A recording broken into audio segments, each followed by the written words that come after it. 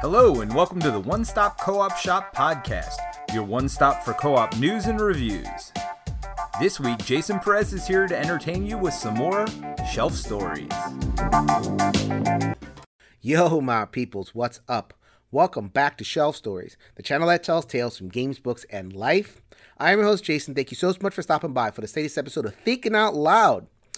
This is a follow-up episode to the previous one where I was privileged to be joined by Jeff Engelstein, the game designer extraordinaire, and we talked about blockchain, cryptocurrencies, NFT, these weirdo things that didn't really exist in the board gaming community discourse as of a couple of years ago, but now we're talking about it, and as consumers, we have these new products that we can potentially buy, and our companies are engaging in these things, these blockchains and these cryptos and everything, and we're trying to figure out how to make heads or tails. I like to open my space as a salon to discuss and educate, even for folks like me who don't know anything about this stuff. I think I've achieved 7-year-old understanding of the current situation, but I am hopeful that the previous conversation will provide some insight as well as this follow-up. So this is going to be a very, very unique follow-up. The conversation definitely went in a certain direction, had a certain perspective, and I stand by that conversation. But I wanted to try to give something of the other side that my understanding has deepened as a result of conversations that I've had with people who think a little bit differently. So I'm going to talk about that in just a second. But before I get to that, I wanted to thank every single person who continues to engage in Shelf Stories. And what I ask is to spread the word, like and subscribe and post and just all that stuff. I do not run a Patreon. I'll never monetize the space. I want to keep it clear for discussion, so I appreciate every single person who takes the time to share out what I'm doing here. Want to specifically call out David Thompson. Hi, David. I know you're watching. He was in a couple of threads that I saw just, on his own, talking about, hey, look, this is a great discussion. Go ahead and take a look. I want to thank James Hudson from Skybound Games, who will be back on the show in a couple of months. Who retweeted and say, go ahead and check this person out, see what he's doing, worth your time. That is the kind of thing that would be really, really helpful to increase visibility and increase the conversation, raise the level of conversation in a board gaming space. That is what Shelf Stories is all about. So for this follow-up, I'm going to do something that I haven't done in other follow-ups before. So I'm going to try something new here. So the conversation with Jeff had a perspective. So we tried to, talk about blockchains and cryptos and as, objective a way as possible, kind of measuring the pluses and the minuses, seeing where the tech is going to go.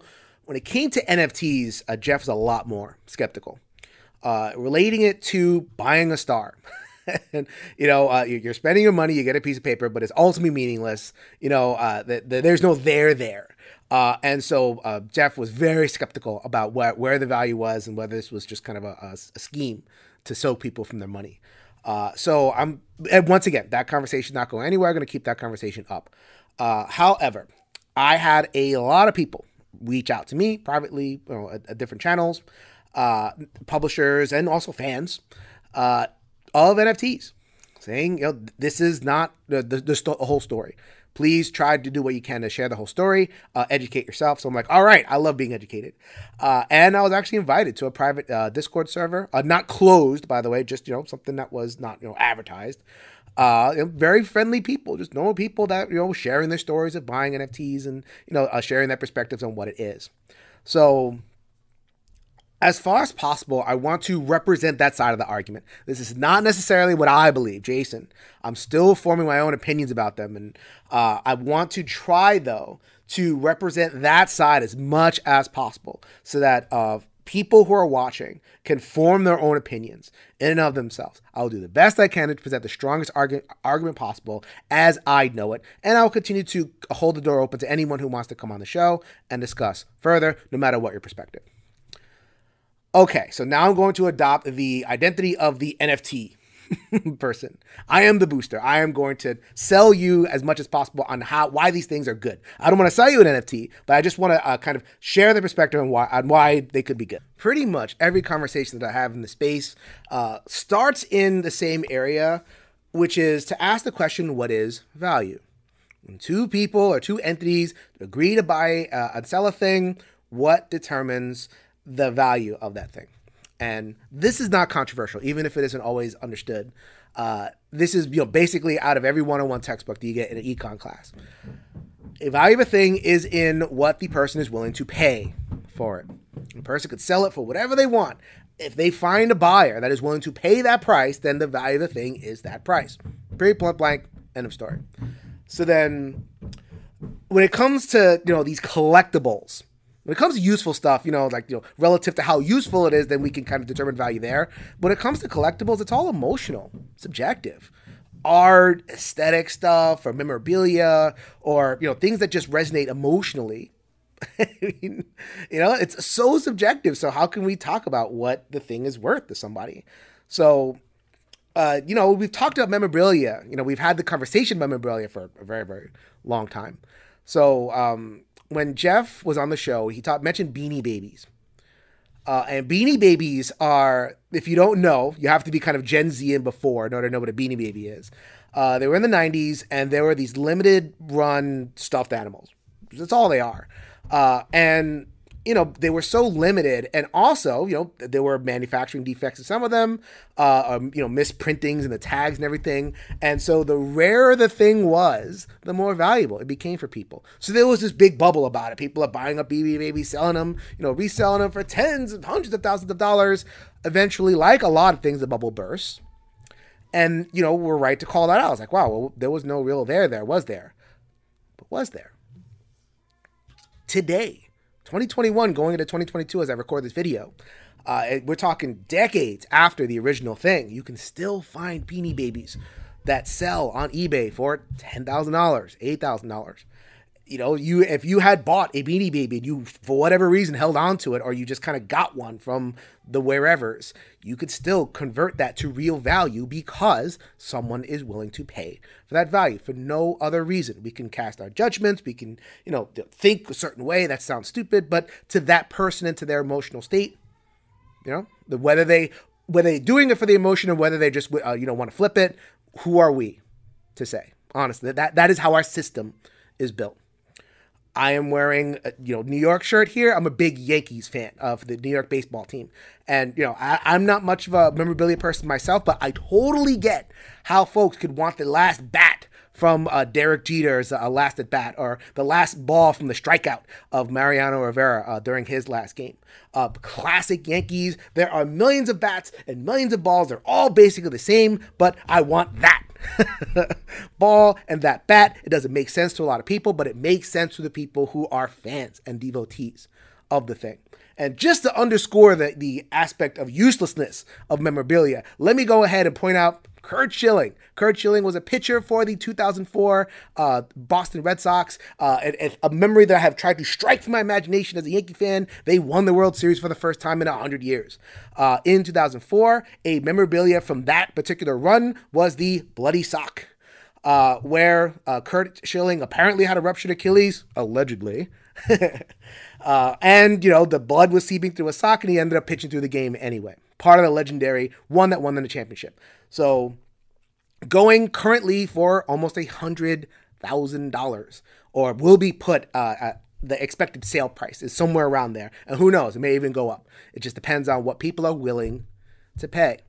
And it's for a bloody sock, people. So there is that one counter argument to NFTs that okay, I'm not really getting a thing. It's a digital art asset. I don't have a real thing here. That's a bloody sock.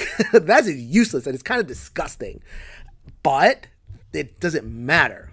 It's about what people are willing to pay. That is its value. All right, so let's drill down on that a little bit, because as silly as it might be to an objective person to own a sock and say it's this valuable thing, at the very least, if it's a material thing, then I can prove its uniqueness. There is going to be no other sock. They may be similar socks. They may be, socks that you can recreate, from, patterns and everything. But that is the one sock. It is, I can do things to prove its uniqueness. I could carbon date the blood. That's what people do with fine art, there's counterfeits all the time, but then, you get into the carbon dating, you get into all the different verifications. There's a whole industry of appraisal to show people that this is the original thing all along, any collectible whatsoever. So then when it comes to digital art assets, I can't do that. I cannot say this is the original thing because that's not the point of the internet. The point of the internet is to make fungible, replicable things all over the place. If I make one digital art asset, whether it's a PNG or a JPEG, kind of a still image, or whether it's a short little animation or maybe even longer or whatever it is, then with my computer, I can replicate it all over the world, which is different than like an individual sock. Which is a material thing that is unique and replicable. So how can I say that I own a thing that is so easily replicated, by anyone who has a computer? The answer is the blockchain. That is one of the things that people really wanted me to understand, is like to really get into what this blockchain is actually doing. And, it's super complicated, and there's all these things in terms of recognizing the underlying mechanism. But, I people kind of told me that I don't have to understand it. It's like I don't have to understand my car in order to drive it. I don't have to understand my wash machine in order to put clothes in it. It's just like a blockchain. Just understand the basic function of it, which is, as we said on the last show with Jeff, was to create that record of verifiable ownership. Once that transaction happens, it's there on the blockchain and it's there for all to see. So then I got a chance to look at some of the existing blockchain coverages. You can log on to websites and you can see it right there. It is a ledger, and there's a trust factor here. So you have to trust that the blockchain is actually doing what it's doing. That's where you get community buy-in. You have enough people saying trust this, then there's only there's only so far your skepticism will take you.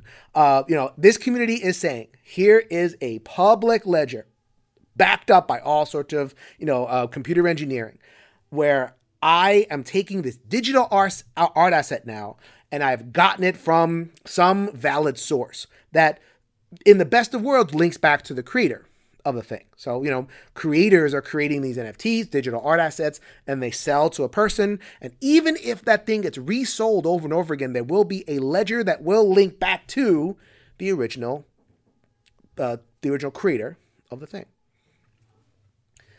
So then that's the counter argument to anybody who, what they kind of derisively call the right-click savers, at least people who defend the NFT side of things. So then, someone will purchase an NFT and they'll post it up. Let's say they purchased an NFT. I think Nike just did their first NFT, the shoe company. And someone posted, I just got an NFT of a Nike sneaker or whatever, some rare Air Jordan or whatever. And then you have this army of people who went like, right-click, save, I have the thing too. How silly are you? You spent hundreds of thousands of dollars on your thing, and I right-clicked and I got the same exact thing. How silly is that? This is a scam. The pro NFT person is going, not getting the point, people. I have something that none of y'all have. I have that link on the blockchain. I can verify ownership of the thing. Go ahead and try to sell your right-click thing. Go ahead and, go ahead and find a buyer for it. Good luck. I can find a buyer for it, and I can sell it for however much somebody's willing to pay, because I have that thing that you don't have, which is a link to verifiable ownership that exists, and anybody can see it on whatever blockchain that they are purchasing it from. The Ethereum blockchain has a lot of NFTs, but there's many at this point that are engaging in the NFT system. And if you really think about it, that's how the world runs. Everything of significant value, you got to prove ownership. Otherwise, it doesn't have a value, especially doesn't have transfer value. Your home you need the title for it, or you need the deed for the home, or else you're a squatter on the home. I have, bought cars in my life, or I've, sold cars and bought used cars or whatever it is, those transfers. But what's the thing that you do in those transfers is, where's the title? The keys, the actual cars themselves don't matter. Where is the title? Once you exchange that title, once you get that notarized and you get the signatures on there, ownership has been transferred. That is the thing that is real and has real world impact that matters. And in the digital space, we've what the community has done is basically come up with a new way to transfer ownership that is completely digital. And you need the blockchain because it's that permanent verifiable record. Can't do it in previous systems. You can do it on the blockchain. Maybe there's other systems, but this is the system that we have right now of public verifiable ownership. And now I have a thing that the right-click savers, quote unquote, don't have. So there's the resale value of it. Like I can't sell the thing without having, being able to point someone to, that link on the blockchain, or, it doesn't even have to be a link on the blockchain to like a digital asset stored somewhere else. Like I've learned that you can actually store the asset on the blockchain itself. So let's say it is a company and they're selling some kind of NFT, a digital art asset, and they go out of business and they disappear. There are ways to ensure that the person has ownership of the thing if they want it. Past that, they negotiate that. No, I'm going to put it on the blockchain, or I'm going to give you the original files, or give access in some way. Obviously there's room for scamming, and a lot of scams that happen. And I'll say a lot more about scamming down the road, but it's not inherent in the system. A lot of what I got from a lot of these communities is that there's a lot of back and forth. There's a lot of negotiation with the creator and with the buyer, or with the buyer and someone who is selling it to somebody else. There's a lot of open negotiation, and that's still getting worked out, but it doesn't make it like fuzzy in a scam or that kind of thing. So the transaction piece is there, backed up by the blockchain. Also, people who buy NFTs, oftentimes they become part of kind of a community of stuff. So like there are a lot of creators out there, more and more, that are, they're not just selling the NFT, they sell more products. Like, okay, buy this NFT and get this extra thing, or become part of our community, get the invitation to this, whatever it is. One really fun practice I heard was about airdrops. So like, a company or an artist, in this case, will have an NFT, sold it to a couple of people, or sold different aspects, and they have the record. And whoever owns their NFT, airdrop more stuff. Just here you go. We are now part of a community backed up by this blockchain. It's not just backed up by no reason. It's backed up by this record of ownership. You either buy that, you either understand it, or you don't.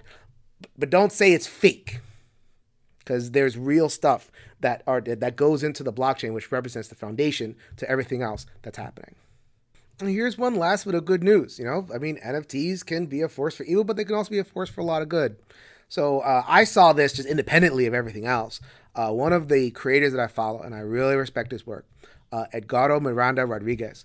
He is a longtime comic book artist, a Puerto Rican, always doing stuff for Puerto Rican visibility and helping the island through various all the things that we go through. Recently put up their own NFT. For a comic book character, La Boriqueña, which is his own creation, which he has produced a couple of graphic novels for. New NFT, proceeds for it are going to aspects of whatever it is, Puerto Rican recovery and helping the island, all that kind of thing. How am I going to say no to that? No matter what I think, personally, Jason, or whether I'm an NFT person, if someone is willing to see value in what Edgardo is putting out, and they're willing to spend their money towards helping Puerto Rico in a way that they wouldn't have done otherwise, because we're human beings. We'd like to think we're all empathetic, but most of us we want something for our money. And if an entity can provide that value for somebody, and that money can go provide real material help for somebody, then who am I to say? So as I close out this discussion, again, from the NFT booster perspective, there are issues, and they are being discussed in the NFT community, at least amongst the people with whom I spoke. First of all, being the environment stuff, how, as described in Jeff's podcast, blockchains just inherently have more of environmental cost than other ways of storing and data and recording transfers. So then that is being discussed, the whole proof of work versus proof of stake versus some other things that are happening. Some of the earliest blockchains are real environment suckers, and then they've been in development. And, as pressure happens and as more discussion happens, more options are open, where maybe there'll be some blockchains or another evolution of the technology that will be more environmentally friendly. That is being discussed in the community in an open-ended way. So, no answers, just lines of discussion. And then there's the issue of theft, which is a real bad problem in the NFT space. The idea that a person who did not create an original piece of art, whether it's physical, whether it's digital, a person comes in after the fact and puts it on the blockchain and makes it quote unquote their own and sells it without the original artist benefiting. That is theft in our system. You know, we have intellectual property. We value creators and their creations. And so NFT, the system seems like a scheme to rob people who are not participating in the system for whatever their reasons, rob them of value and, you know, appropriate value for their own and kind of run off and do their thing. And there's also just like the shady people who, you know, will put up a Kickstarter for it or put up whatever, and, you know, they'll get all this money, but they don't deliver anything. They're gone. And so, you know, it's very much a Wild West aspect to it. And, you know, I think I have gotten a lot of feedback that says that is a crappy thing to do. There is a lot of agreement among the people I talk to that, yes, theft is bad. And, you know, there is a hope that along the way, systems will come in place, regulations will come in place, whether it's from within the system or from outside somehow, that will kind of bring some more stability to the system and reduce the level of theft as much as possible. It is an open question whether these answers will come in time. You know, people are moving on. The NFT train has left the station in so many ways. So, you know, I read this in Kotaku. Ubisoft is just moving forward. NFTs all over the place. This is the beginning. And, you know, of evolution that, you know, including microtransactions, all the other stuff that gamers hate. Now we have NFTs and we have even more stuff coming when it comes to Ubisoft. Kickstarter moving to a blockchain, the Celo blockchain. And a lot of publishers are kind of asking questions. So is that a snap judgment? It has to be said that the CEO of Kickstarter or all these other places aren't giving great answers. If this was such a great thing for creators, then why can't we get straight answers about what value are we getting that we didn't have before? So then there is this skepticism that, against NFTs, that they'll be able to respond quickly enough to their promises. And within the NFT community, that is being discussed. Are there any answers? Not really, but at least what the NFT community is asking for is that they, to the recognition that they're grappling with this stuff too. And to be able to slow things down and come up with ideas together, as opposed to those quick snap judgments. All right, end scene. I'm back. Jason's back to share perspective. And, you know, at the end of the day, I'm still learning. And I really try. And I've done this the entire time, but this is the first time I've done this on video for you is, you know, enter into the other person's perspective as a exercise in empathy and figure out, okay, there's more than one person doing this. And there's some non-grifters in that space and they're really defending it. So it's like, okay, did the best that I could to represent that perspective. And I'm just going to present it to you, not giving any recommendation one way or the other. Just, you know, keep an open mind, continue the discussion. So, did I convince anybody one way or the other? What side of the argument do you buy? If you are an NFT booster, how did I do? You know, are there other aspects of the argument that you would like to foreground? At the end of the day, I think that there is agreement along, you know, anyone who is engaging in my space that the value is in the discussion.